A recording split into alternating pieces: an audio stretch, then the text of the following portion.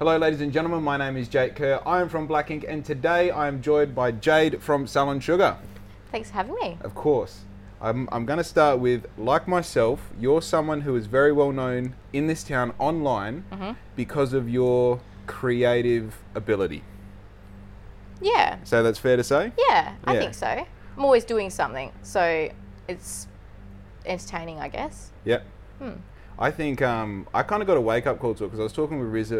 Actually, this would have been a couple of months ago. I was talking to Riz about, I forget exactly what the catalyst was, but it was something you posted, and for the lack of better terms, you were dressed up or you would, gone for a theme. Yep. And I was like, this is really interesting. Like, no one else does this. And Riz was like, yeah, don't you understand that she makes people look a particular way? So she's profiling what she's capable of on herself. Yeah.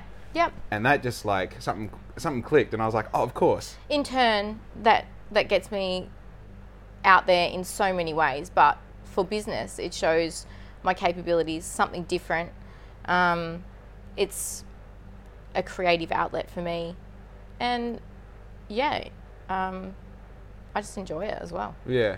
I think it's cool when you like, I know I've got this thing now where I've got these pieces of equipment where I can like have a thought, I can design it, I can print it and cut it, I can make something, and then I can like literally just go wear that into town. I can, a new pair of shorts, a new shirt.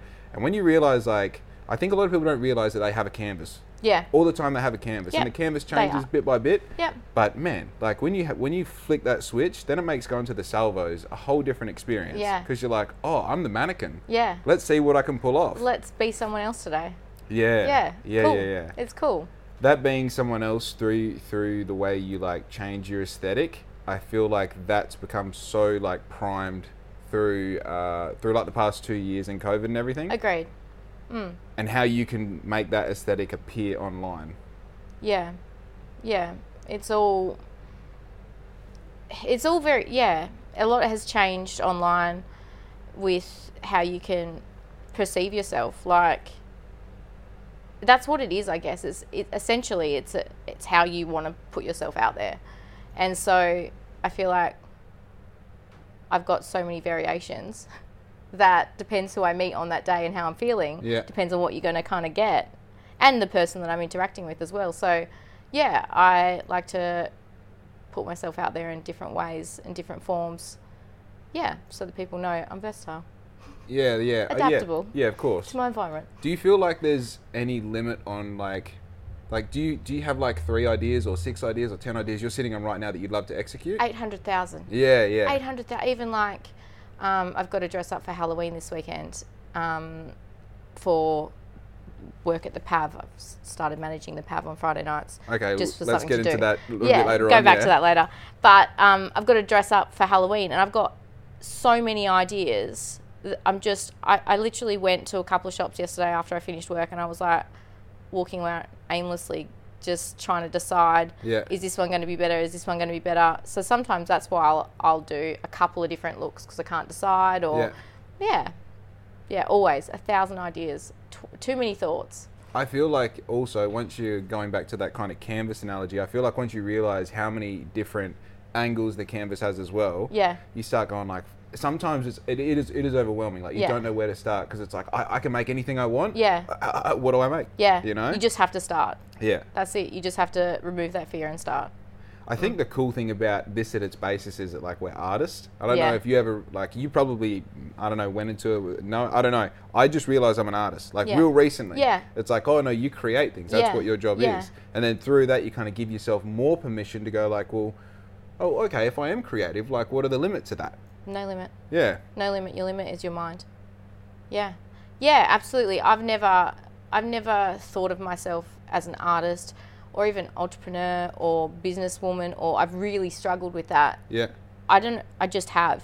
And the more work I do on myself, the more I realize where that comes from and can dissect it and that. But yeah, essentially you are an artist, and how fucking cool, right? Amazing. It's like, if you figured out a way to monetize it. Yeah, absolutely. That's the biggest thing. Yeah, and it's, again, like you said, there's no limits, like from,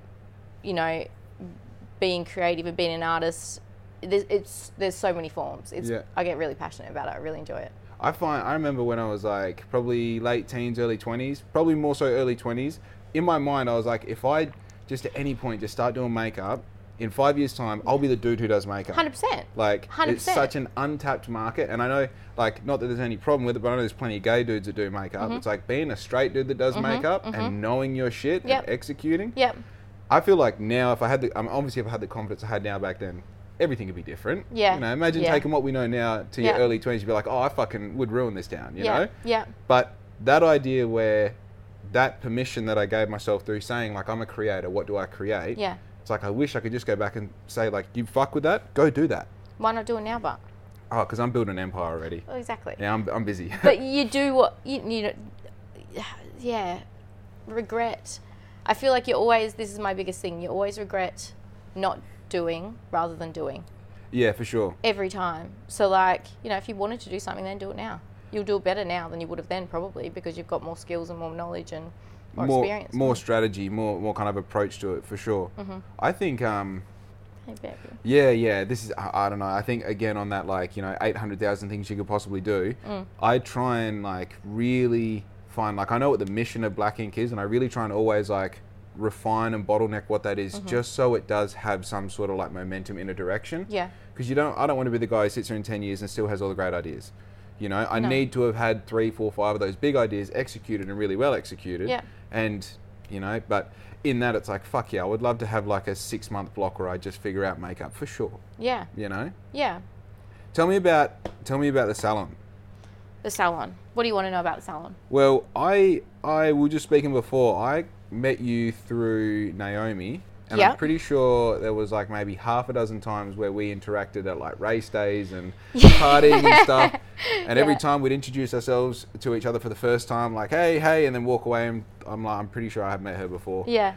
A few times. Yeah. But when I first met you, your location was on that street in front of Malloy. What's that? Whitnum Street. Yeah. So you've gone from there. You were near the highway.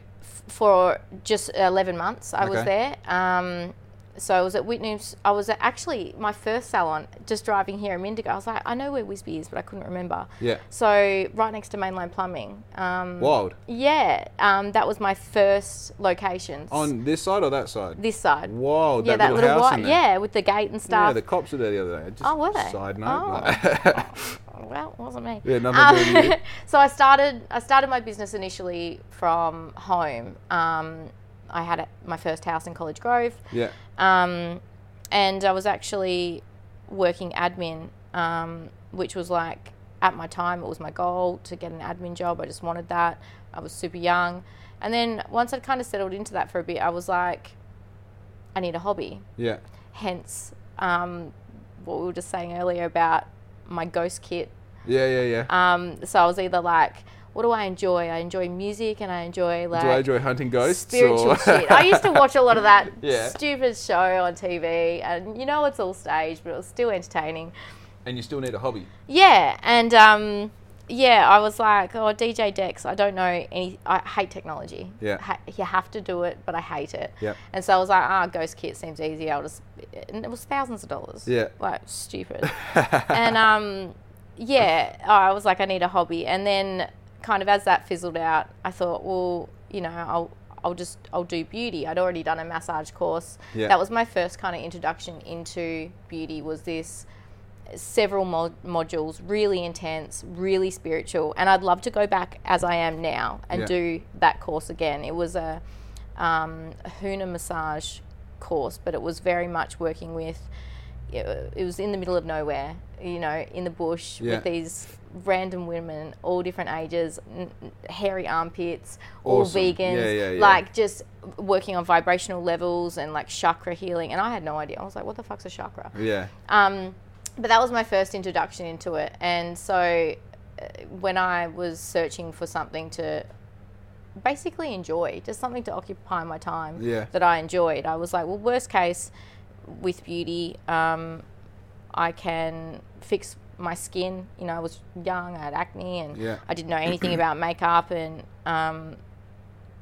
or I was like, best case, I could make other people feel good about themselves.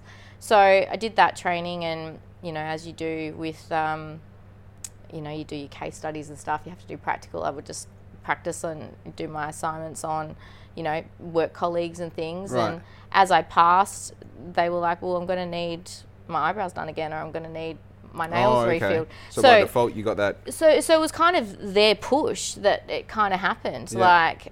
It just happened really organically. And I started working from home after hours, and then I eventually left my office job for a job at a beauty salon in town. At the time, it was like, the bee's knees. It was really popular.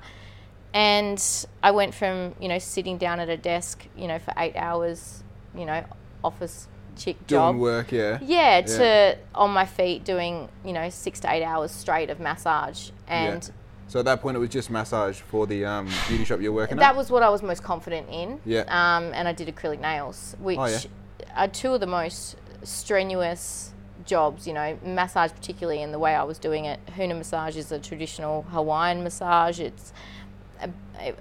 Originally it was done on the kahuna of the tribe, so only the tribe leader would get it, and it was like long flowing strokes over the body to simulate water, and it works on a lot of emotional release. Like, it was really heavy. And so doing that, and then doing, acrylic nails with all your chemicals and like manual filing and all that, it was a lot. And I didn't enjoy it. And so I left there and went into retail for a few years, and I loved that, really loved that. And I was able to bounce off, people going to events, and I was managing bets at the time. Oh yeah, that's fun. Yeah, it was really fun. Yeah. I met a lot of cool people, and still people that I have so much love and respect for to this day. Like, it was really cool. And as I kind of was there longer, I was getting busier at home. Just friends of friends would tell friends of friends, and and then the biggest step I took, and I was thinking about it this morning, I was like, that was probably the biggest risk I took, was quitting a full-time job and working for myself, just out of a room at my house. Crazy. Yeah, it was just insane. And to be honest, if I never took that risk, I would have never been where I am now. And you may still have a job. Yeah. And all the joy that has brought, and all the people that I've connected with, and over the years, just brilliant. Yeah. So, yeah, there's wins in risks for sure. 100%. Yeah. So between the home setup and Wittenoom, what was the step there? Because that's a massive step. Rent, outgoings. Yeah, huge. So I went from, it was at College Grove at home. Yeah. And then I got to a point where one room turned into two turned into three. Right. My partner at the time was doing FIFO, so I was able to utilise everything, and it was super private, which was really nice. But it got to the point that when he was back, it was like he was banished to the shed, or out to the motocross track or something. He get away, you can't be here. And so it was like, it's time. So I went to 146 Forest Ave. Oh yeah, that's right. Sorry, and I was there for just under 2 years. So I was renting from. Is that commercial there? This is the thing. So moved there, did my setup, was so pleased, and it was such a different vibe to Wittenoom Street. Such a different vibe. It was more spa, pedicures, lots of massage, lots of facials, really relaxing, water fountain and candles and tranquil, soft, and really gentle and beautiful. And wouldn't talk in depth with my clients on even a 2% scale to what I do now. It was a great starting point, but Bunbury was particularly smaller then, and such a different vibe. This is going back like 12 years ago, maybe. Maybe even longer. Anyway, within 6 months, it was like 2 weeks before my grand opening that I was doing. I had reps flying in from Melbourne for my skincare and staff to do consultations, and it was all a hype. Wow. Someone had contacted, friends of friends of friends or whatever, and next minute there was question about my zoning and the. So, basically, I'd been to the mayor at the time, who was David Smith, and he was awesome. He was awesome. But I just casually got him at the Shire on that day. I was like, am I cool to operate at 146 Forest Ave before I move in? Yeah, no worries. Went to the business advisory place at the time. It's just an advisory place. They have knowledge on what they have knowledge on, and anything else it's not concrete though. No. I went to Harley Global, they were called at the time, which is a separate planning place, and that had 3 points of yeses. So I was like, you beauty. Moved in, fully established. Yep. And then bang bang on the door. It turned quite shit actually, because they basically wanted me out immediately, and I was like, this is my it's a running income. business and income. I have a mortgage, I have bills like everyone. Like, I can't just pack up and leave, and nor do I have the money. I'd put all my money into that place already. So the owner of the property is Brendan Martin from Mainline Plumbing, next door. Yeah. And he was a great mentor for me at such an early stage in business. Like, I would go over to pay my rent and end up just having a yarn with him. You know. Yeah. Best yarns, those ones, hey? The best. Really look up to him in business. He's done really well for himself, and he's a very smart man. But we had a lot of meetings and stuff with John Cristilli, and basically we tried to fight it for as long as we could, fought it for about a year, and then I ended up moving to Whitnum Street. Found that place at a point of desperation, actually. I was on my way to Officeworks, and I remember the day, it was a Wednesday, and I was having such a hard time. I was like, where the fuck am I going to put my salon? And it was all that, what are people going to say? What are people going to think, And I remember driving down Whitnum Street, coming back from Officeworks, and I looked at the place across the road where I think it's like Integra is there now, but they weren't there at the time. And I remember looking at that place, it was for sale, and I was like, nah, it's not going to work. And I shook my head and kind of looked away, and there was this beautiful pink building that had a tiny little for lease sign in the window, and I was like, that could work. Yeah. I knew I needed parking after dealing with the council, and all the trouble I had at Forest Ave. I was like, I know what I need now, and I was there for a full decade. That's crazy. Gave, employment and made so many people happy, including myself, just brilliant. So much love for that space. What so have you been a solo operator, or have you had people working for you? No, so I hired my first staff member on Forest Ave. Yeah. And then when I moved to Whitnum Street, she come with, and at my peak I had 6 full-time equivalent. Wow. Which was huge, yeah. A great team. Still touch base kind of with every, as you would, yeah. Even if you don't touch base on them, you run into them at Fitzy's every now and then. You just watch them grow on Instagram and things as well. And you go, good on you. Bloody oath. Yeah. Okay. For my male listeners, which is most of them. Yep. What happens what are the things that you can have done to you in your salon? What goes on? You could word that much differently. Well, yeah, I know. You can have done to you. Yeah, no, the services or the treatments you can. There you go. You know what I'm trying to say. Giving you shit.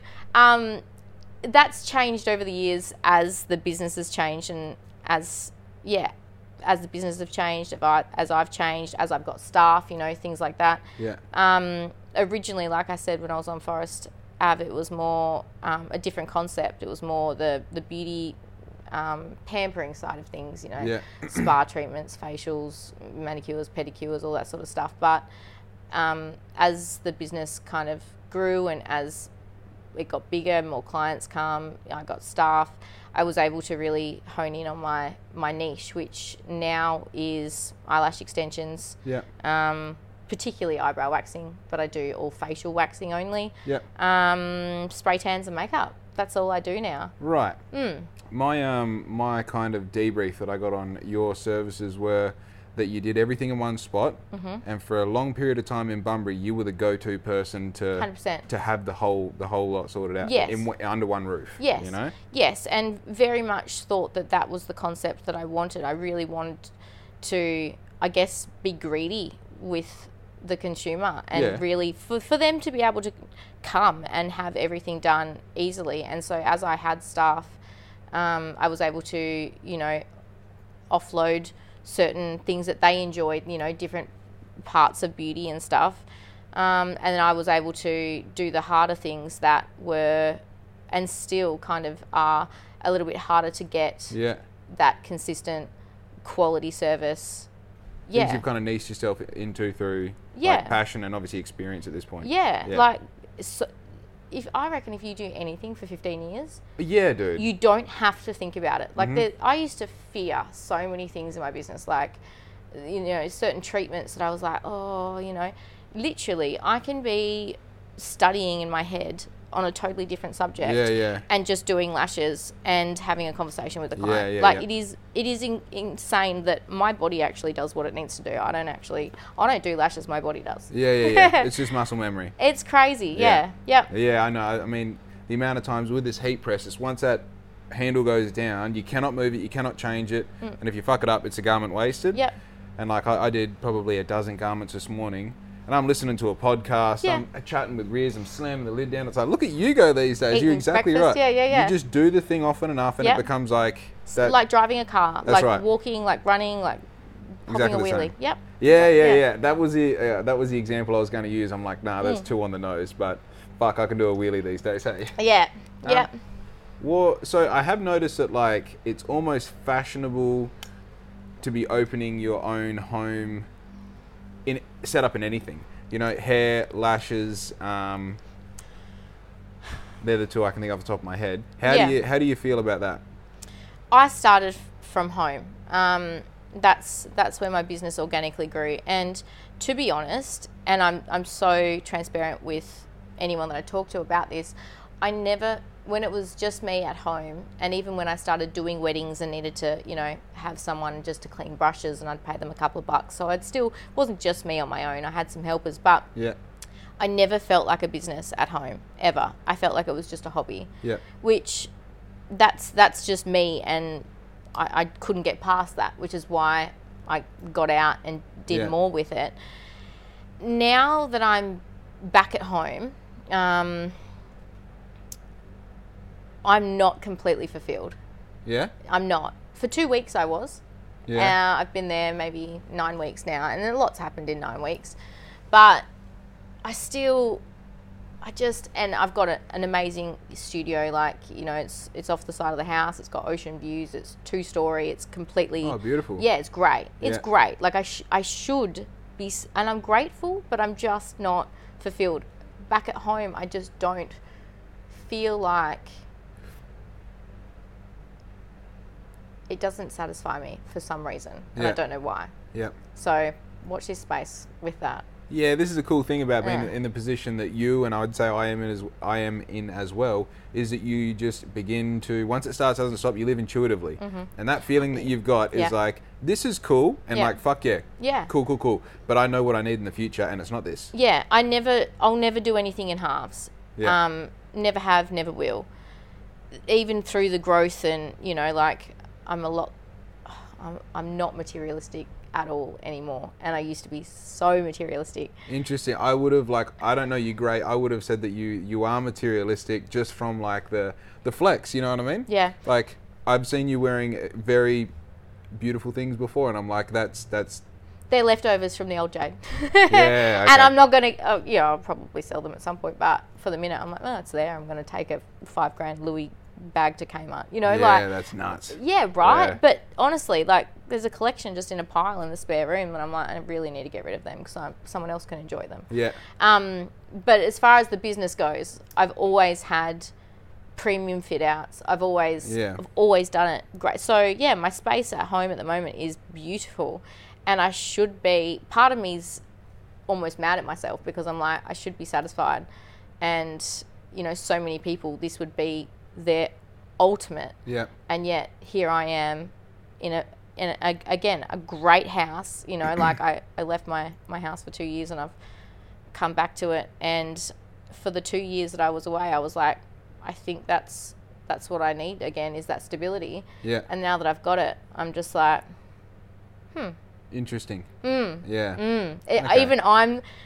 I understand it, but I'm just struggling to be like, why can't you just enjoy being in that space, grinding, paying your mortgage, paying your bills, and then just eating and sleeping like everyone else at night? No, I think not enough. I mean, there's a whole bunch of things that are happening at once here. I think one of the big ones is like giving yourself that permission to constantly grow and progress and change and be, you know, I think a lot of it is like growing into something, but it's also like reducing all the shit away, like, you know, you being a concrete block that's chipping away all the bits and pieces till we find out who you are underneath. I feel like, you know, that is a process of life. And I mean, shit, I mean, for example, I went to Europe chasing down this girl that I was in love with, and she was going to live in Europe, and I ended up meeting her there, and she said, no, I'll come and move back to Australia with you, and then a month later we broke up. Yeah. It's like, I feel like, even now, I feel, that was years ago, I feel like a fucking idiot for doing that. But I would have hated to have not known. I was going to say, what did you learn from that, though? Oh, I learned that, like so much. Every time that you, I mean, yeah, that's exactly, where do you start? But every time you have that feeling, like, especially now, I lean into it. Like, I've got a feeling, let's fucking go. Yeah, you have to. Even if it's a worst fork in the road I'm going to take, it's worth it. Yeah, you chose, and you have to own it as well. You have to own that decision at that time, and you have to be prepared to fail or prepared for it to not work out. And if it does, you have to own it. And that there will release fear. And fear is the number one block of us doing anything in our lives. Anything at all. Like, once you discover that, you know, you take off, I don't know, you look at it as a whole and you go, we're all literally human beings. We're all capable of whatever we want to do. Yeah. If you want to, you know, be a politician, if you want to be a scuba diver, if you want to, you know, whatever, you can do it. You just have to do it. I think the scary part about that truth as well is that is true, whatever the narrative is in your mind, that is 100% true. Like, if you wake up like, oh, my life is shit and like I can't get this happening and I've got these ideas but I don't execute on them, it's like, I know, you just told me. That's exactly what you are. Yeah. You know, and it's like the connection between understanding that voice in your head is always right and being able to manipulate or navigate that voice so that every day you wake up and you go like, oh, I'm a bad dude. I get things done. Yeah. And by the end of the day, you know, you've done a heap of things because you said that I'm going to go do them, you know? Yeah. Part of me wants to disagree with that. I shouldn't even. No, dive down it. I'm keen for the... Part of me wants to disagree with that because, like, despite what people would potentially think, or even, you know, what I put out there, no self-confidence at all. None. Interesting. None. It's all a fraud. It's all just fake it till you make it. Yeah. But there has to be an underlining something that drives you. Like, I get up every day and be like, you're a piece of shit. Interesting. I do. And it doesn't, you know, don't do it deliberately or to be morbid or, you know, depressive or anything like that. I honestly think that I'm capable of doing so much better than myself. Yeah. Yeah, so it's a constant battle, and I think that battle against myself keeps me trying to be good enough for me. Yeah, I think, I might be drunk. No, I think we're right in everything we're saying, because like one part of me is like, sure, the fake it till you make it thing is 100% like, that's the shit. For me, like right now sitting here, I might be a fucking cup full of hot air, I don't know, but I'm pretty sure I'm the man. Yeah. Like, I'm pretty sure. Yeah. But it took years of me convincing myself that I'm the man and going like, okay, let's argue in the favor that you are the man. Let's look at the results. This is in the past year. Yeah. You know, and then the year before that, and the year before that, and it goes back through careers, it goes back through being an athlete, and it goes, you know what? Just for the sake of me enjoying today, I'm the man. Yeah. And I'm now at a point where I 90% believe that. So I do believe that there is a way of rewiring what you're saying. Or rewiring what you're thinking and how you set yourself up to believe it. But at the same time, I'm still that fucking weird, bald kid that had like an S-bend body shape when I was 12. But that's the thing that keeps you humble. And I was just about to say that, because I've reached points in my career where I've been like, you know, I still might be like, oh, you're too fat, or you're too, you know, to myself. I'm like, I'm just not happy. But there is aspects where I'm like, I can do that. I'll do that with my eyes closed. Yeah. And I still have that confidence in that side of things as well. But, yeah, when I say fake it till you make it, I don't mean be disgenuine, because I feel like I'm always have been, and even more so am genuine now. But, yeah, I'm very cautious and consciously cautious of being, I can do it. Because when you start to be too comfortable and too confident, is when you start to fuck up. But the universe pulls you in line.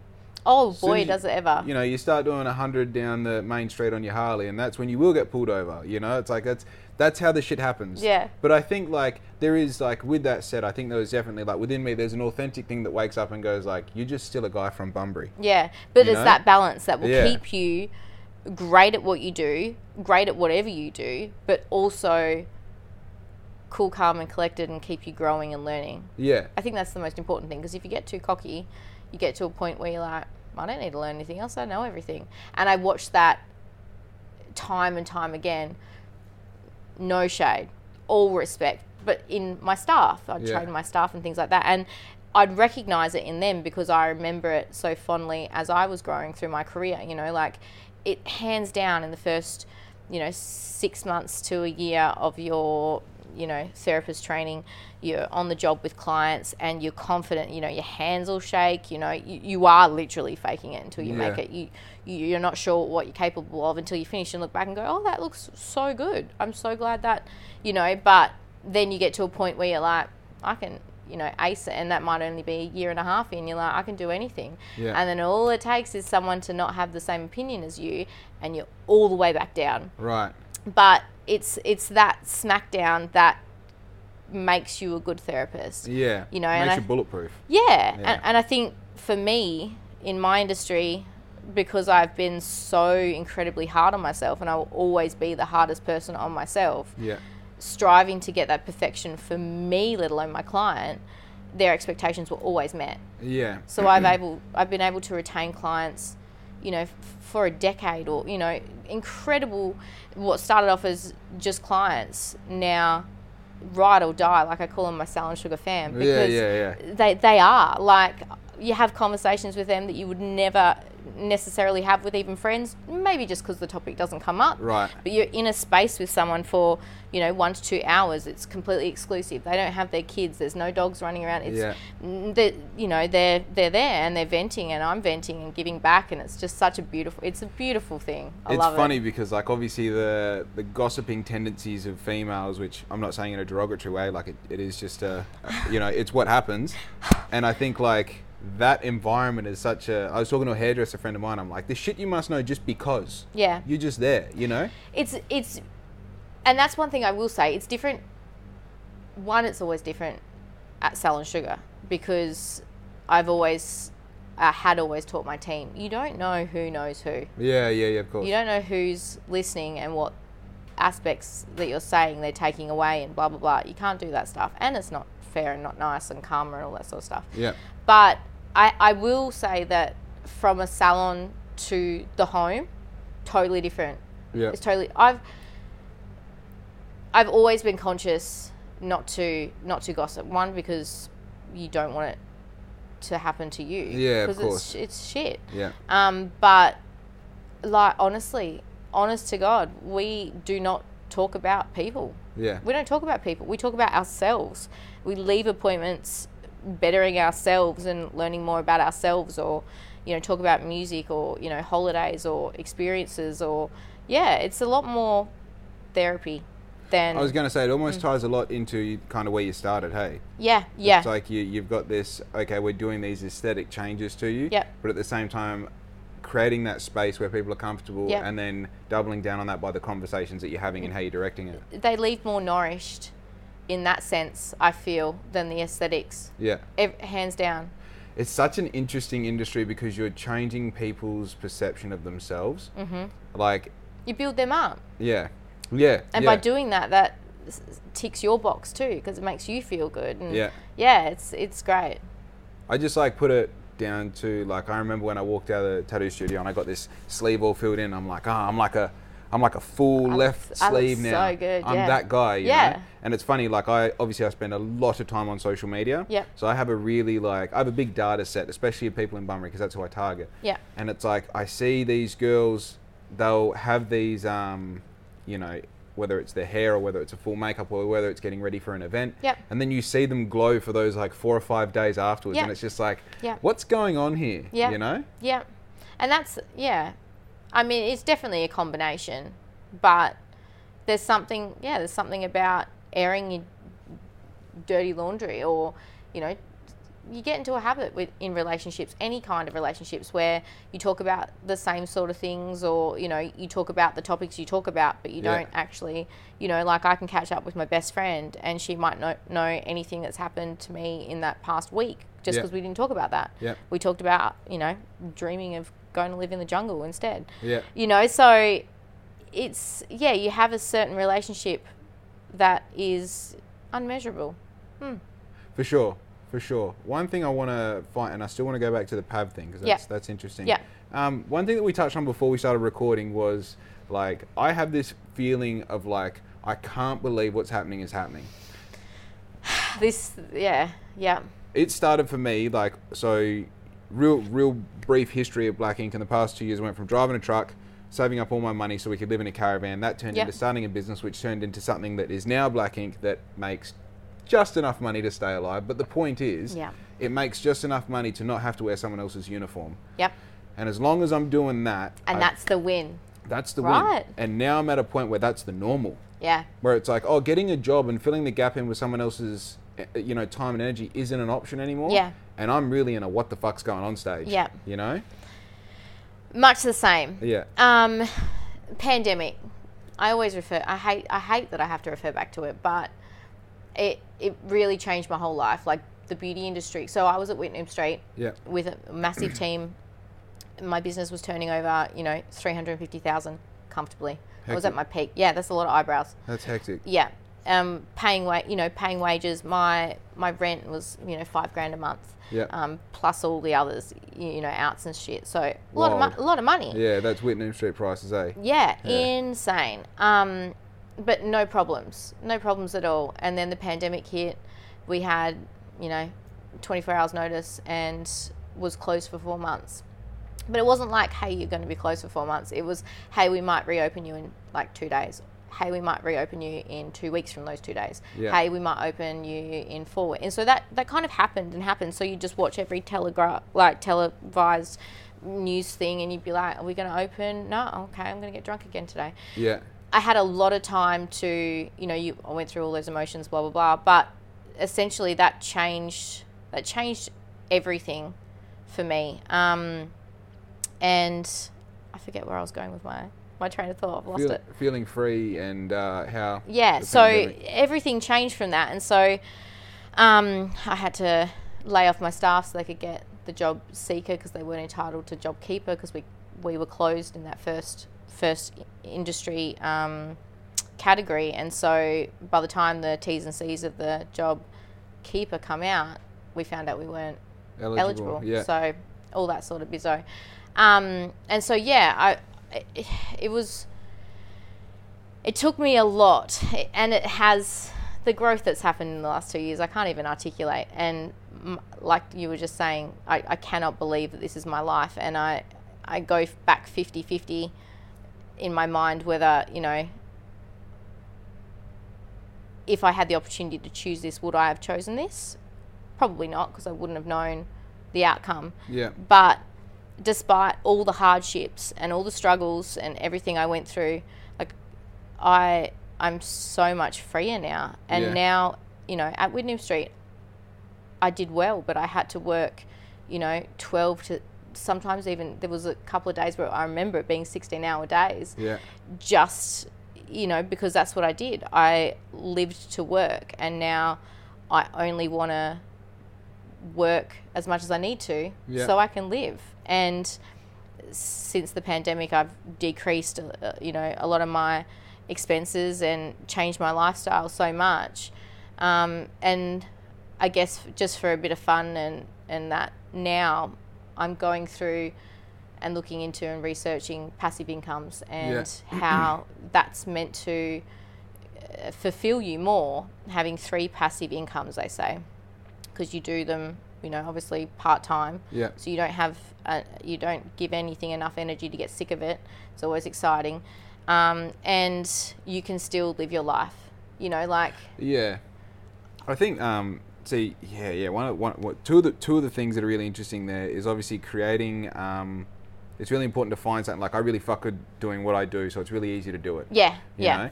And I think the first thing is like, if you get to a point where you're working 16 hours a day and it does feel like work, that's when you get back into that I've got a job phase. I loved it. Yeah. But there was aspects that come along with that because I was so much invested, and you have to be. Yeah. You give it all or nothing. And it was the problematic stuff, and, you know, doing your tax and just understanding, you know, supers and wages and training and staff conflict with each other, or, you know, just so much. There was aspects that I did not enjoy at all, which is why I preferred to be so hands-on. Yeah. But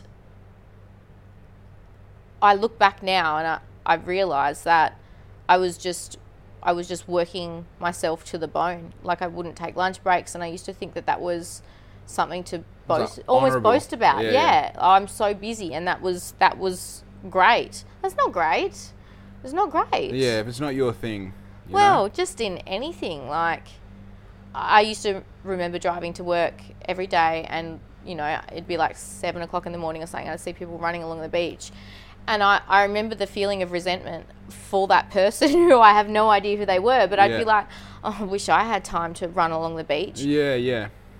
Now, with my understanding and my awareness and growth, I look back and I'm like, we've all got 24 hours in a day. Yeah. We all have the freedom to choose how we spend it.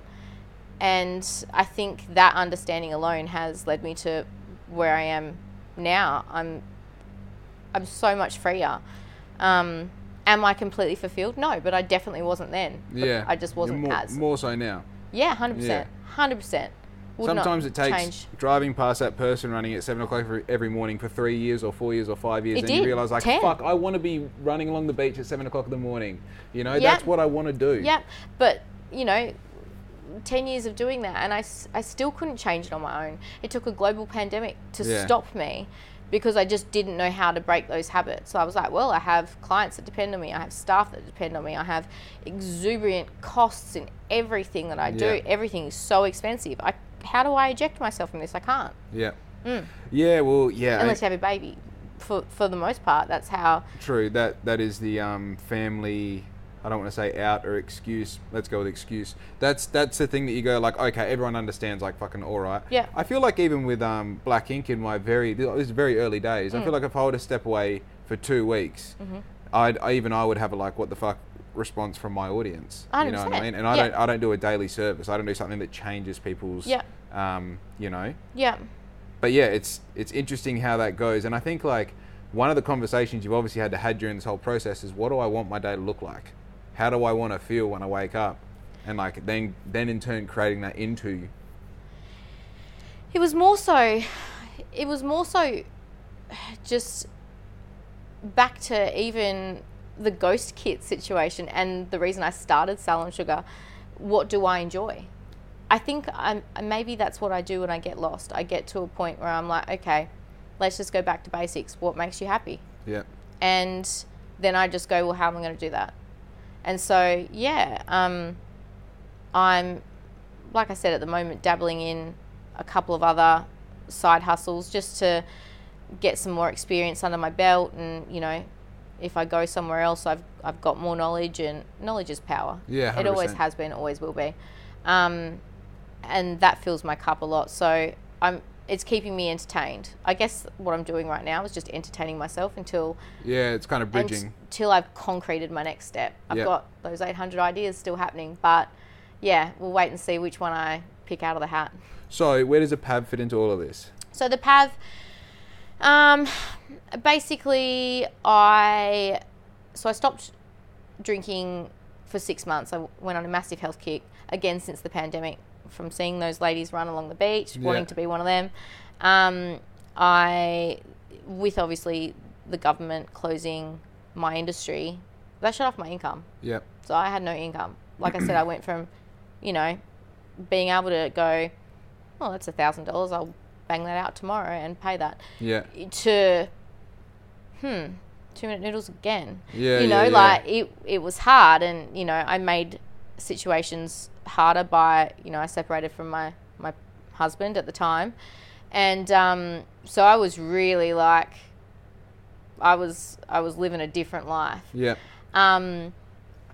But I've lost my train of thought again. Shit, I can't even dig you out here. I'm trying to get back to the PAV.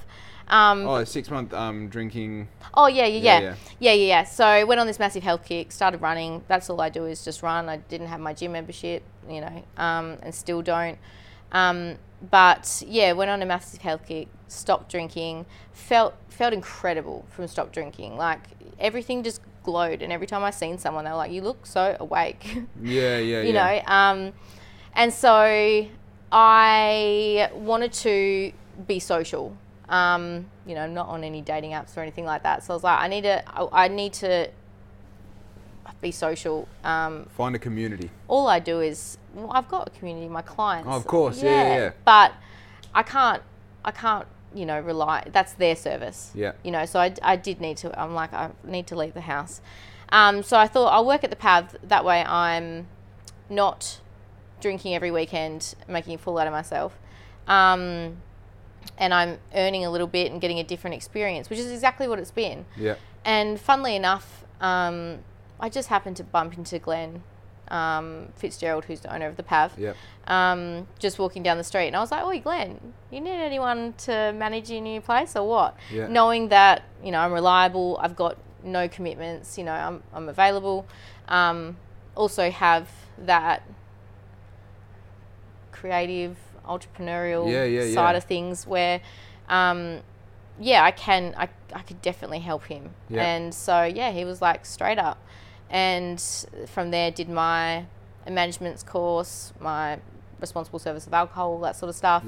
I'd worked in bars and that when I was much younger, but back then it wasn't, you didn't have to have your responsible service of alcohol. Like I was a juvenile behind a bar. Get it done, yeah. So, the PAV's open on Fridays only. It's obviously the old exit building, refurbed. And what a job he's done. Oh. It's awesome. The layout is obviously the same, and that's how I explain it to everyone. The layout's the same because the council and, approval, and it would cost so much money. But it's the first time in my history of knowing, that was the first place I ever went out, nightclub-wise. Hectic. Like when I lived in Bustleton down south, I come up. I remember I wore thongs to exit. Hell you were allowed to get in with thongs. That's wild. No ID, nothing. Yeah. And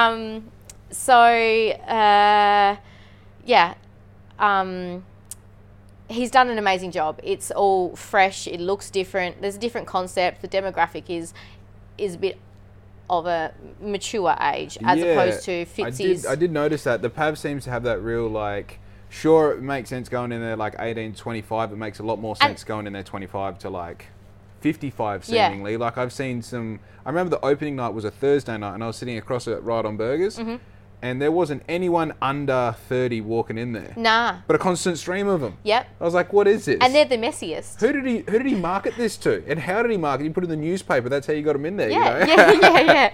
Sent out a friggin' Morse code. Oh, I've got them all in my Rolodex here. I'll just send them some snail mail, an invite to put on the fridge. Yeah. And so that's been really different. Really different. It hasn't stopped me drinking. And because all I do is finish up at the pub and go over the road to Fitzy's. Naturally, yeah. Well, you don't have to wait for that fucking line. It's easy to go in. Oh, it's I'll just stop in for 3 hours. Yeah, just stand there, listen to the music all night, and I'm like, I'm keen for a dance. I'm too 100 miles an hour when I'm sober. Yeah. So when I'm on the piss, that line is the worst thing in the world. Yeah. I get antsy with even people that I'm there with. I'm like, don't fucking touch me. Yeah, give me that cigarette. Nah, I'm the happy drunk. And in saying that, I went out in Perth a couple of weekends ago with one of my staff members, ex-staff members. Sounds awful. I don't like saying that. Just staff members. Just temporarily not employed by you staff friends. members. Yeah. Just collab person. Yeah. And we went to the court, and that was a line. Oh, holy moly! Fitzy's line looks nothing compared to. It was times 4 of the Fitzy's line. It took so long. I thought I was going to die in the line. This is like being in Bunbury and having to wait for 2 rotations at the traffic lights. You're like, this is fucked. I'm going to be so late. In Perth, that's like the first set of lights you hit. Yeah. Well, even on the way here, there was someone driving slow, and I'm like, I'm going to be late. Like, you know, if this was Perth, I would have had to leave like an hour ago. The 7-kilometre drive, and I'm going to be late. Yeah. You know? It's like 4. Ridiculous, hey? Yeah. I tell you what, on that note, there is a crazy amount of uptake in people driving 10 to 15 Ks under the limit.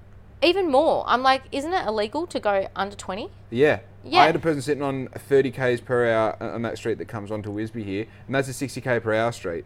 And just coincidentally, every time that I observe this, they seem to always be old. Yeah. Right? They do. And it's like, I get it. Like, you're holding on, but now you're dangerously holding on. Yeah.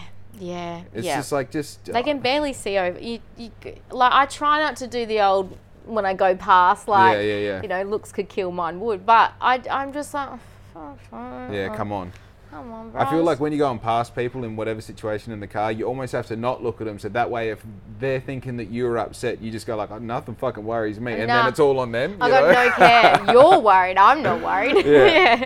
I remember my dad told me this story once. He was stuck behind this dude and he's fucking doing all this shit. And as he goes around, the dude slowly winds down his window and just ever so gently, doesn't even pull the finger, just does this to him out the window. Yeah, do the old scratch. And it's like, he goes, it still fucking annoys me to this day. He didn't even do the full finger. He just gently gave the... Oh, dude. No, I do the old tap my steering wheel. Like, it's a party in here. You're not bothering me. Yeah. I am in my own world right now. Usually I am, to be honest. Yeah. By the time I drive past them, I've already forgotten that you were in a I had huff to about tailgate them for like 12 Ks. Yeah, bloody oath. Yeah. So what's the PAV? The idea of the PAV is that's just your ongoing gig at the moment. It's just it's something else. Yeah. It was originally, like I said, it was just for something to do, to be social, because I've kind of been in hiding for the last like 2 years, aside from my Instagram. And my Instagram is kind of been my visual journey and journal of this whole last couple of years. But essentially, in person, I haven't seen next to no one. Yeah. So I'm on the door at the PAV, so I scan tech, you know, assess everyone for intox and dress codes and all that sort of stuff. It's something to do on a Friday night. It essentially stops me from drinking or sitting at home and just eating shit and watching shit. Friday nights are bloody terrible for it, hey? Yeah, it's... For some reason, you're like, I can... Like, today being Friday, like, I'm fully like, I could smoke cigarettes tonight. I'll do something crazy, you know? Right? Let's go buy a motorcycle. Literally, I'm like, do I want to jet ski? Like, do I want to sell everything and move to Bali and be a digital nomad? I don't know. So, yeah, it's that. I had to get out of my own head. And as much as you have all these ideas, sometimes executing them on a Friday night isn't going to work. So, I'm out. I'm seeing people. I'm almost reintroducing myself back into a social environment. I'm learning new things. It's totally different to what I'm doing at the salon. Working under Glenn must be... Like, I've heard this and that about Glenn. I've worked alongside Glenn with projects and that. He's just an old school businessman who gets shit done. I think he's great. And I would put him in a similar mentor, kind of just a level of respect as Brendan Martin from Mainland Plumbing. Same sort of thing. Yep. Just been around. They have experience. They do what they do it well. Business is hard, and particularly for a long time. Yeah. And the respect I have for Glenn on so many levels, but the fact that he... Friday and Saturday, he's at Fitzy's, and I have more awareness now that I've witnessed it sober as opposed to just being drunk at Fitzy's myself. Yeah. But he gets hassled so much. Like, everyone, Glenn, oh, you know. Yeah, it's non-stop. Non-stop. It's exhausting, not to mention, you know, there are so many rules and regulations and legalities that he has to comply by. Yeah. A lot of stress. He works hard, and I admire that. So there's other things that I know, even, I was going to say subconsciously, but consciously I know that I'm picking up as well, which at some point will, you know, come in handy down the track. Yeah, form into the next thing, for sure. Yeah. I just, I think of Glenn as this like wizard who, you're in an industry where you're dealing with people drunk and on drugs, who are going like, I was thinking about this the other day. People don't go out to have a good time. People go out to flex. People go out to see what they can achieve. The younger demographic. That's a generalization from my observation. But yes, absolutely. Not many people go out and have a genuine good time and just go crazy. Like, a lot of people get angry or fight or, they almost go looking for issues. And I think perhaps maybe alcohol brings out that demon inside that they're, maybe not fulfilled in other ways or whatever. But being sober and dealing with drunk people, is just... eye-opening, hey? Oh, man. Yeah. And the times that I look back on and I go, nah, they wouldn't have known that I was drunk. Yeah, they would have. Yeah. There's so, yeah. You got that... see, this is the thing. As I said before, I don't drink. I have alcohol in the house that's been here for, as long as we've lived here, sort of thing. That bottle of Champers is... I think that was a opening gift. Yeah, fucking oath. But yeah, there's definitely I think I hold myself quite well while intoxicated and that. But the reality is it doesn't matter how good you think you are. You're there to begin with. It's 11 o'clock on a Saturday night. You're there. Yeah. And it's whatever your pupils are doing or whatever they're doing, but you've just got to look. You've got a gloss to you that says, I'm not sober. Oh, when they're talking to you, there's no personal space. I think that's the first thing, not just everyone. People know you're intoxicated on some level if you're talking to someone 10 centimeters away from their face. Yeah. I don't do, I need personal space. And again, even just something like that has been such an eye-opener. So many eye-openers. Yeah, and again, hats off to Glenn Fitzgerald for making, as much shit as Fitzy's gets, there is no one... Oh, it's brilliant. I don't believe there's anyone who believes in their core that it's a bad venue. No way. It is a good venue. It's got multiple places. It's got a massive smokers area. Yep. There's a place where you can go to be quiet. The toilets are now even good. Yep. You can get a drink usually under 5 minutes at any time of the night. What else do you want? The staff are wicked, actually. That's probably one of my favourite things about working at the PAP. One, I haven't been an employee for over a decade. So it's really different. I have noticed that I naturally treat it as my business in a sense. I do everything with the same care, and I love that that's just who I am. Yeah. But it's different being an employee, and the people that work there, God, they're great. They are great. They work hard. They work such long hours. Yeah. They tolerate so much. Yeah. And I stand out all night in the cold. I can't wait for summer. Yeah. Stand out all night in the cold, and you basically, the concept of I'm working and people are partying, and I have to wait for them to stop partying before I can go home to sleep and eat. It's crazy. Yeah. It's crazy. It's party at home, but then it's don't wouldn't party have a job. Home. Yeah. Drink more. Yeah. Get a double. Yeah, exactly. Yeah, it's an interesting concept. The nightlife is something. I used to be a club photographer. Yeah. And it's doing that for a couple of years, you just realise you're fuck doing this, Because, the reality is you're just sober around a bunch of people that aren't sober. Yep. And your shoes are sticking to the floor. Oh. Sorry. It doesn't matter how many times you mop. So it's there. It's embedded in the wood. It's over. It's filth. And it'd be perfect at the start of the shift. By the end of the shift, you're I go home, my shoes are gross. Yeah. Gross. Yeah. Everything's gross. Based off what you told me about especially Whitnum, you obviously identified that the experience that you create for your customer and the emotion that you leave them with is really important. Mm-hmm. It's equally as important as the service. Yeah. I would say, because aside from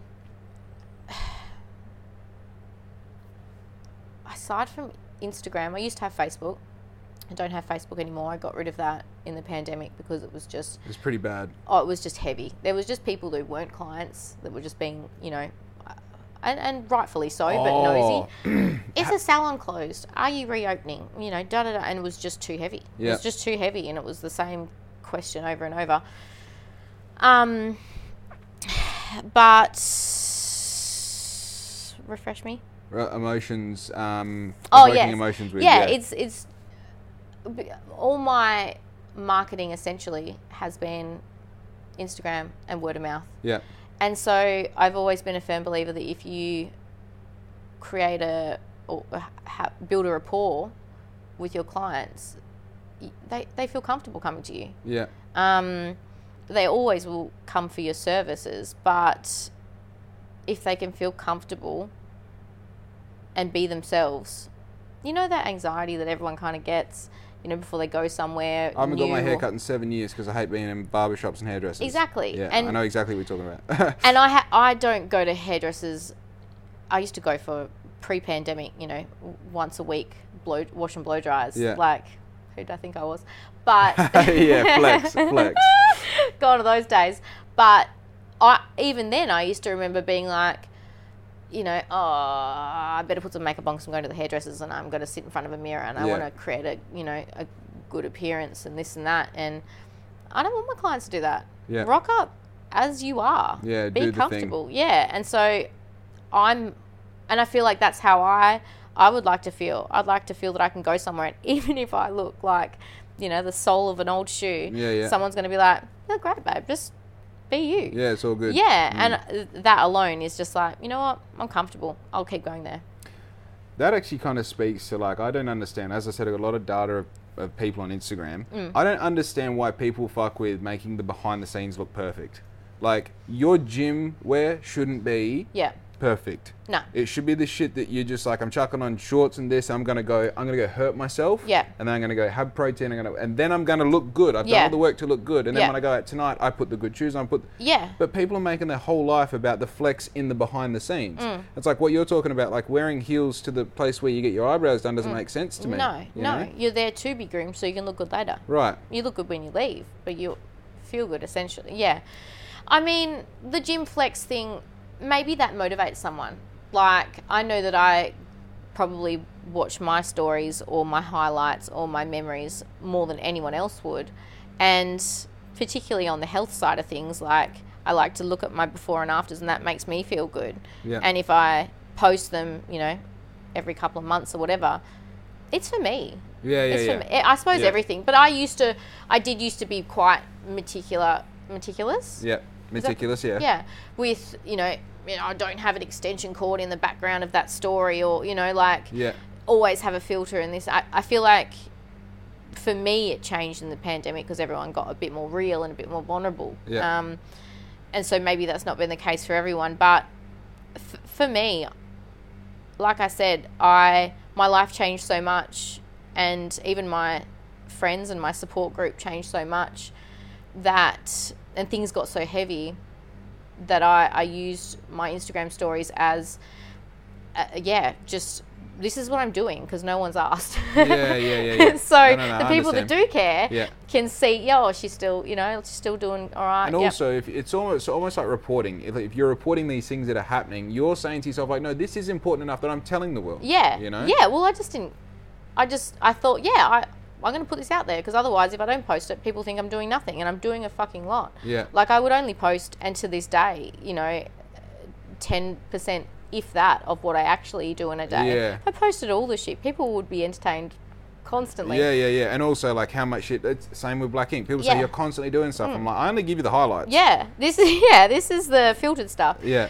But when you post so regularly, I think on social media, you eventually get to a point where you're like, that'll do. That's what happened. Yeah. And I think that is what I find people appreciate most. Like, I've connected with people and I've got Instagram friends, you know, hype girls and hype guys and stuff that I've met over literally Instagram since the pandemic that have just either related or consoled or, you know, has similar experiences in some way of what I've been doing or going through. And it really has, almost what I incorporate in my salon with that good feel, look good, feel good thing. Yeah. It's the same as on Instagram. People will hype you up. They hype me up, then I in turn, you know, It's snake eats its tail. Hey? I really like it. I really like it a lot. I think people with Instagram have this like idea that social media is this thing that is like almost bad. You know what I mean? And it can be. By participate, of course it can be. Or, you know, anything, I guess. Yeah. Even before when you said like I got off Facebook, I thought it was just to not see Perth Now comments because they're fucking. Are they? Dude, you seen Perth Now? No, you know what Perth Now is? It's like the news. On the news thing? News, yeah. See, I don't watch news. So 90% of the articles they put up are fucking rubbish. You know what I mean? Okay. Like there was one on there this morning. Woman gets slammed for having a full trolley's worth of discounted products from Coles. Like that's not news, is it? You know, that's nothing. That's the opposite of news. That's shaming someone for getting a bargain. Right. Are you jealous that you didn't get those bargains? And like the thing, you think that's bad? The comments of people who were like, I have a microphone, I need to yell something into it. I agree or I don't agree for this, and like haven't even read the article. Yeah. And I mean, that side of social media, fucking terrible. But different platforms are different. Like, for me, Facebook was a more mature as in age. Yeah. An older demographic. Older demographic. And recognising my primary target market, you know, was not that. Yeah. And also, it was the Help a Sister Out. It was for me. You know, there's a page called Help a Sister Out. And it's built on recommendations and stuff. And it was, you know, my clients were beautiful at referring, but also when you're at full capacity or when you're going through a pandemic or, you know, whatever, is just a lot. Yeah. And then you have to see, you know, there's always the, you know, people who, like you said, want a microphone and... Yeah. Now they got to yell. I just didn't want to see anyone else being shamed in my industry or otherwise. And it was a lot of that. Come see my friend. She's cheaper. She's better, you know, like... Yeah. Or whatever. And it would just hurt my feelings knowing that that person is an artist and they are trying and, you know, they're doing well, and just let them be. Yeah. I think through my experience in obviously what's going on here, I've definitely, like, I see people doing stuff now and I'm like, go do it. Right. Go do it. Yeah. You know, I don't think it's that great, but what do I know? Yeah. You know, and like we said before, do that for 15 years. Yeah. You're going to be the man. You're going to be perfect. Yeah. There's this one girl that I see running along the beach, and recently I seen her yesterday morning, and I feel like she's where I started. And I see her pounding that pavement. Yeah. And I promised myself the next time my window's down, I always like to wind down my window down when I go on the beach because the sea breeze blows in, blah, blah, blah. Yeah. Next time my window's down, I'm going to just give her a big yeehaw and be like, go girl, because she is killing it. And the fact that she's just started, that's half of it. And it's hardest to start. Yeah. Yeah, so I think we just should be all building ourselves and each other up as opposed to tearing each other down. Yeah. It's funny you say that Facebook is like, let's say 35 plus, right? Yeah. And I feel like those guys have no idea how rude they are. They don't realize that the lack of tone and the lack of intention in their comment means that it's going to be perceived however. Yeah. And most of the time when you're in a whole pack of dickheads, you're just a dickhead as well. Yeah. You know? Yeah. And it's like they say, you know, here's my opinion. And it's like, hang on, well, hey, Rodney, calm down.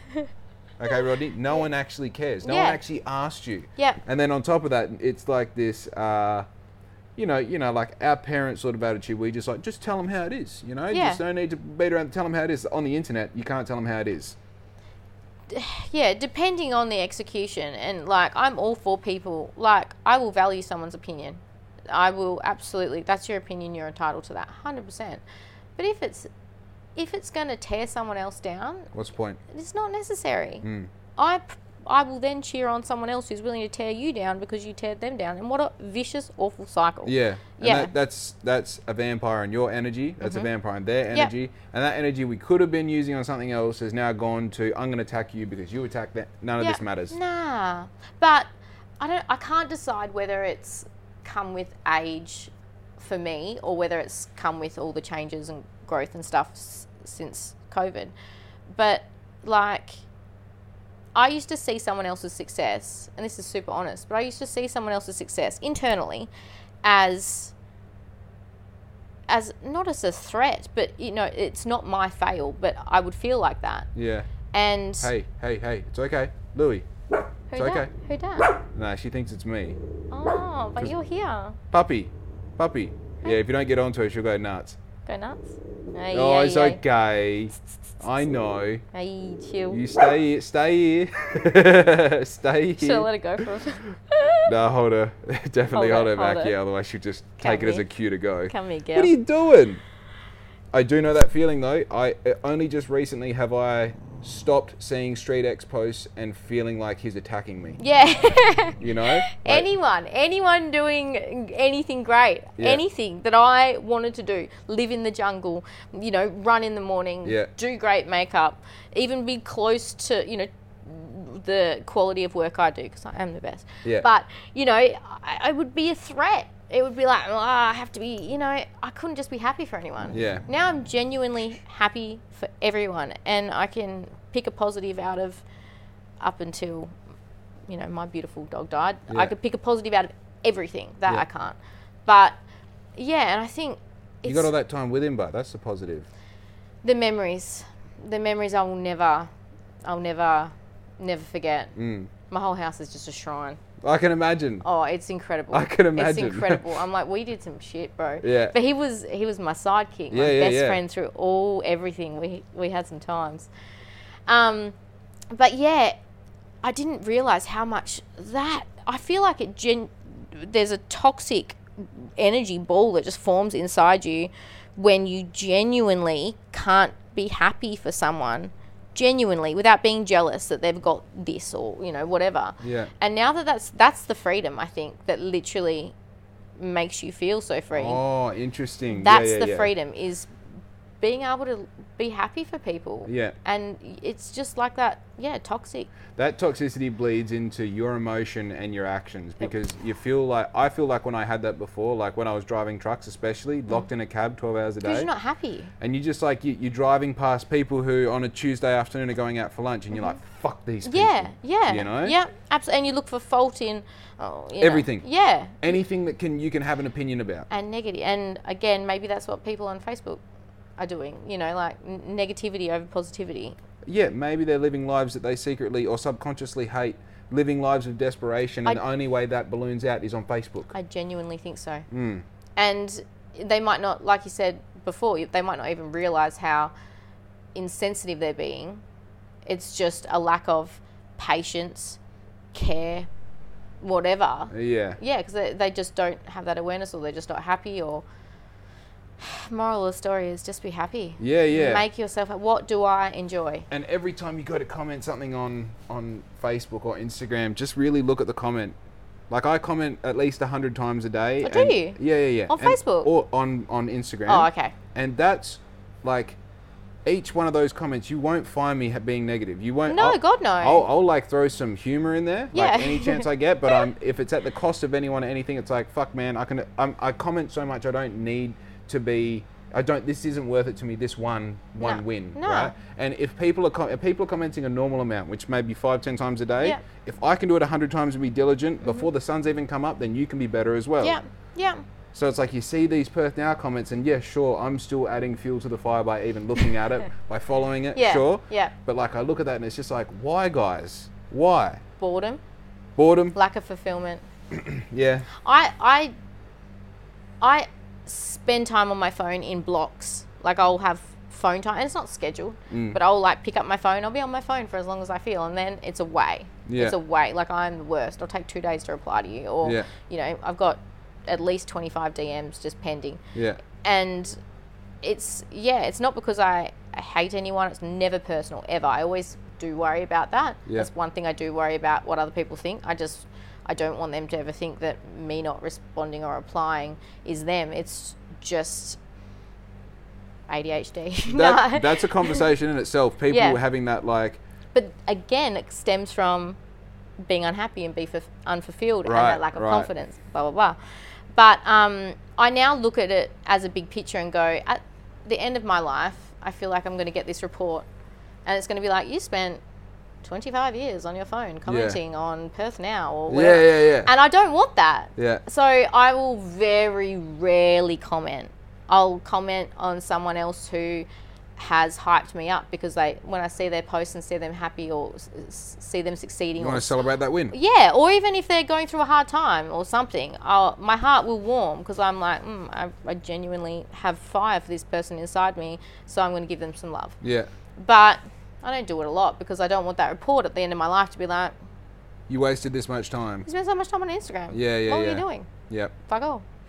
Yeah, it's hard, isn't it? I tell you what, it's besides business, besides, you know, being a person or being in a relationship, just being a human at the moment is really fucking hard. Yep. The consideration, and obviously all of this stems from, if we're going to break it down, all of this stems from we've come too far on the evolutionary scale. We've got too much time to think. We don't have to fend for ourselves. We can get shit at a moment's notice. So we have all this time to be anxious about things that don't worry. That then stems into these problems that don't exist. And that then creates culture of fucking anxiety. Fear. Of fear. Everything stems from fear or love. They're the two main emotions. Yep. And you've got those two main drivers, and most of them are leaning over to the fear side rather than the love side.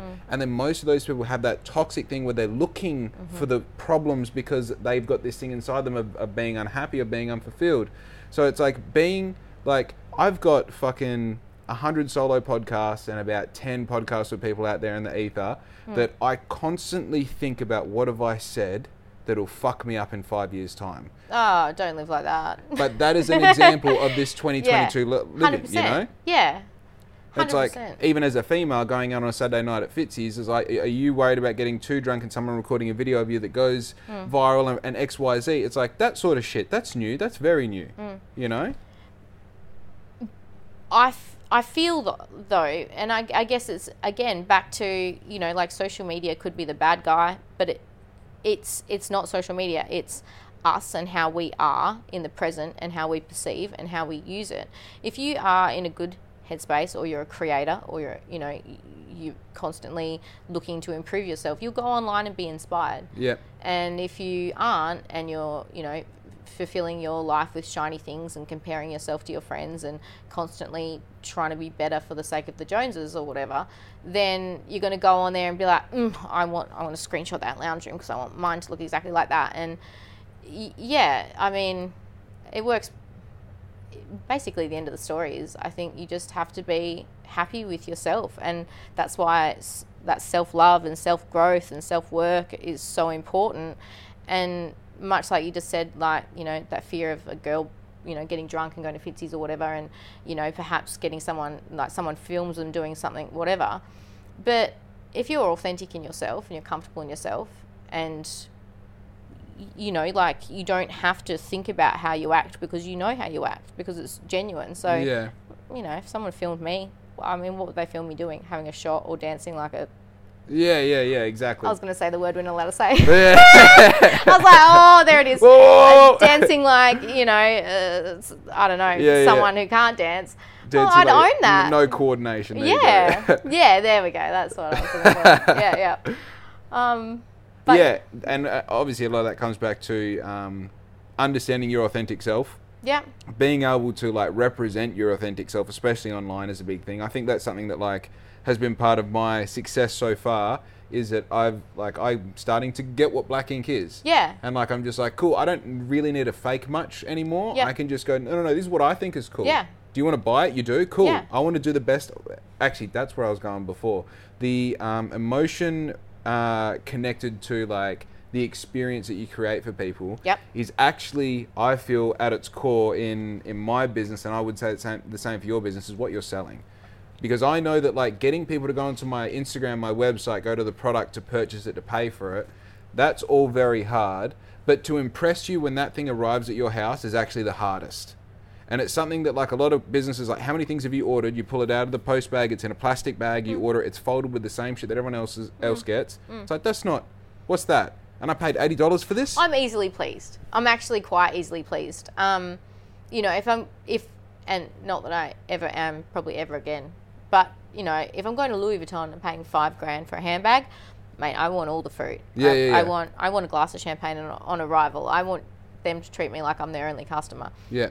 But, I mean, to be honest, I would probably not feel that way now. But it's the little things for me when I receive something in the mail or whatever. Like, I mean, I don't even barely shop anymore at all.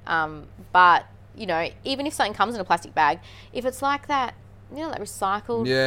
The matte. Yeah, and it's like kind of hazy, and it's like, I'm like, oh, that feels nice. Like, that's enough. That's enough for me. Or a ribbon, or a bit of twine. But still, we're talking about more than nothing. Yeah. You know what I mean? Yeah, I'd still be happy with nothing if I liked the product. Yeah. So I think I really go with that. And it's probably because of the feedback that I've got that people go like, oh, I love getting your stuff because it always arrives the same. Have you ever got anything from me in the mail? No, but see a lot on. Yeah, so the bag with the thank you card, the stickers, and like everything's handwritten by me. I think that is what's selling. That's what's keeping my customers warm more so than the product. Well, it's that creating a rapport. Yeah. With your consumer. And I started doing, because that's all I could do during COVID, was I was like, how am I going to eat? How do you monetize? Yeah. So I was doing deliveries on the stock and the products that I already had. Yeah. And same sort of thing. I've got like Sal and Sugar, little, almost looking like Mentos mints, like they're custom made. I'd put them in there. Always write a thank you for, supporting me during these uncertain times. Yeah. And would deliver it, put some special bits in there, maybe a couple of testers, maybe some herbal tea bags or whatever. It was just special because everyone was struggling. So, they were going to get a great skincare cleanser or whatever, or, an eyebrow pencil, but they were also going to get a card saying, I appreciate you, and if you need me, I'm here as much as you're there for me, hands down. Yeah, you keep going back to like, if I was a customer, what would blow my mind or what would I appreciate? That's like, I always think when I get shit in the mail, because I'm like, every dollar to me is worth. I was just trying to think. Oh, yeah. Yeah. I don't know. A good product, predominantly. Yep. Fast delivery or service would be, something that's going to be convenient. Again, very easily pleased. True. Yeah. Tell me, you've had the experience of going to Louis Vuitton and spending thousands of dollars. That's something that I like. Is out of my ballpark of my head, just because it's like that's probably never going to happen. What's that like? Yeah. They do treat you pretty great. Yeah, like they do. Gucci's the same. They're just very, very attentive. Yep. And I guess that's something that I've always adapted for my clients as well. Like, mid-service, are you comfortable? Do you want that chair up or down? How's the temperature in here? How's this? How's that? Is that eye watering? Are you okay? All that sort of stuff. Yep. There's nothing I won't do to make my clients' service better. And I guess the same sort of thing. And I did used to always look to the bigger brands, the prestigious brands, because they're popular for a reason. Yeah, they've already figured it out. Yeah. And any business, particularly over East or internationally, I would always, because they're always so far ahead of us, in so many ways, but I'd always look at their services, their layouts, their setups, and be like, well, what can I bring back and do it better and put my own spin on it? Yeah. But yeah, you do. Anything you buy at any of the designer shops, they ask you if you want a beverage. Whoever you're with gets a beverage, even if they're not buying anything. Yeah. The place is immaculate. There's no dust. There's no crumbs. Every time they pull out a bag, they've got cotton gloves on and stuff. Like, wow. It's the full deal. So how long does that experience last? Like, if you're going in there to buy a handbag, is that like a half-hour thing or? Depends. Obviously, if you want to be in and out quickly, I get that. But like, what's the sort of? About half an hour, even longer sometimes. Yeah. Depends on how many people are in there. Depends on, how many people you've got working with you as well. Like, if you continue to look, they'll wait for you more. It's like, no, I'm just here for that. I've been saving up for that for like 3 months. Yeah. I know exactly what I'm here for. Yeah. But I'll pretend that I'm looking at this, and this as well. So I get this would go well with this, wouldn't it? Like, it's double the amount. You're like, next time. I'll come back. Yeah. I'm going to do some walking around the city. I'll come back after. Yeah, don't come back. No. Crazy. And I'm guessing the packaging for, bag, box, bag. Bag, always like your paper carry bag, then always a box, then always a dust bag. Within that, there's a leaflet, which is your receipt, but it's in a separate cardboard folded. Yeah, like a service manual for a car. Absolutely. Yeah, exactly that. So good. Yep. So you got your receipt, and then you've got your information about the product you've bought as well. If they really think you're going to spend some money, you might get a couple of perfume samples or something. Yeah. Because you put all your good shit on to go to the designer. Naturally, Every bit of jewelry you've got, anything designer. It's like putting your boots on to go to the Harley shop. I know what you mean. Yeah, exactly. I ride. Put your put your Harley tee on, you know. Put your shades on. But yeah, same sort of thing. It's very well marketed, and it's great. Yeah. Paper's quality, it's not just like smooth paper, it's like got that everything is thought of. Everything. Yeah. They changed so this is about Guess, which is not nowhere near what Louis Vuitton or Gucci are, but it's and a more affordable designer. So every season they change their logo. Every single season. And I never used to understand it. It used to actually irk me because I used to like their bags a lot. And I'd be like, I liked their logo last season. Why did they change it? I know because I've spoke to people. They liked it too. Yeah. Why have they changed this thing I don't like as much? It's because of all the knockoffs in other countries. So they can stay ahead of the curve. Absolutely. And so if someone just bought that bag with that logo, they know that it's a fake because it's not available from the genuine store anymore. So they were always switching it up, which I loved that. They were always changing faster than their competition could keep up. And I definitely implemented that, particularly at Whitnam Street. Because when you're ahead of the game, or, when you're doing well in your industry, in, any area, you're going to have people who just go, I'll just do that. Yeah. By the time they're doing that, you're like, oh, that's cute. I've done that. Yeah. But yeah, it's the same as McDonald's and HJ's, for example. You'll notice that McDonald's will do all the ideas. HJ's will just copy and tweak. Yeah, McCafe was around for a minute before HJ's got coffee, eh? Yep. Everything. You watch it now that I've mentioned it. It'll be the same with like burrito breakfast wrap. McDonald's will start it and then all of a sudden they have it as well. Yeah. So McDonald's are doing this thing I've noticed, and it's like a eco-friendly, environmental, sustainable, packaging. They're worried about calories. They're trying to make things more healthy. You watch HJ's will be next. They'll be right there. Interesting. So basically, McDonald's spend all the money on their marketing. HJ's save all that money by just waiting to see what McDonald's do. Yeah, well, it's interesting. I know, like Lost Bills, and I don't. This isn't from the horse's mouth, but this is obviously as I kind of saw it happening. But Lost Bills got really good when Matt came back from Melbourne with a bunch of ideas. Yes. And then all of a sudden, the aesthetic of Lost Bills changed completely, and then it was always changing, which is in turn something he learnt from Melbourne. Yep. And now, would you believe it, he's back in Melbourne. It's like, that's such a great example of like Lost Bills for a hot minute there. It's like, oh, Lost Bills is the vibe and play. And it still does have that vibe, but it had that real fire for a while. Yep. It's like, because he took something that was already, not that it's a bad thing, but he saw what was working and he implemented it. Yeah. See, that's, I wouldn't, and only because I've, over the years, so many years, have seen it done and felt it and know the pain and how frustrating it can be.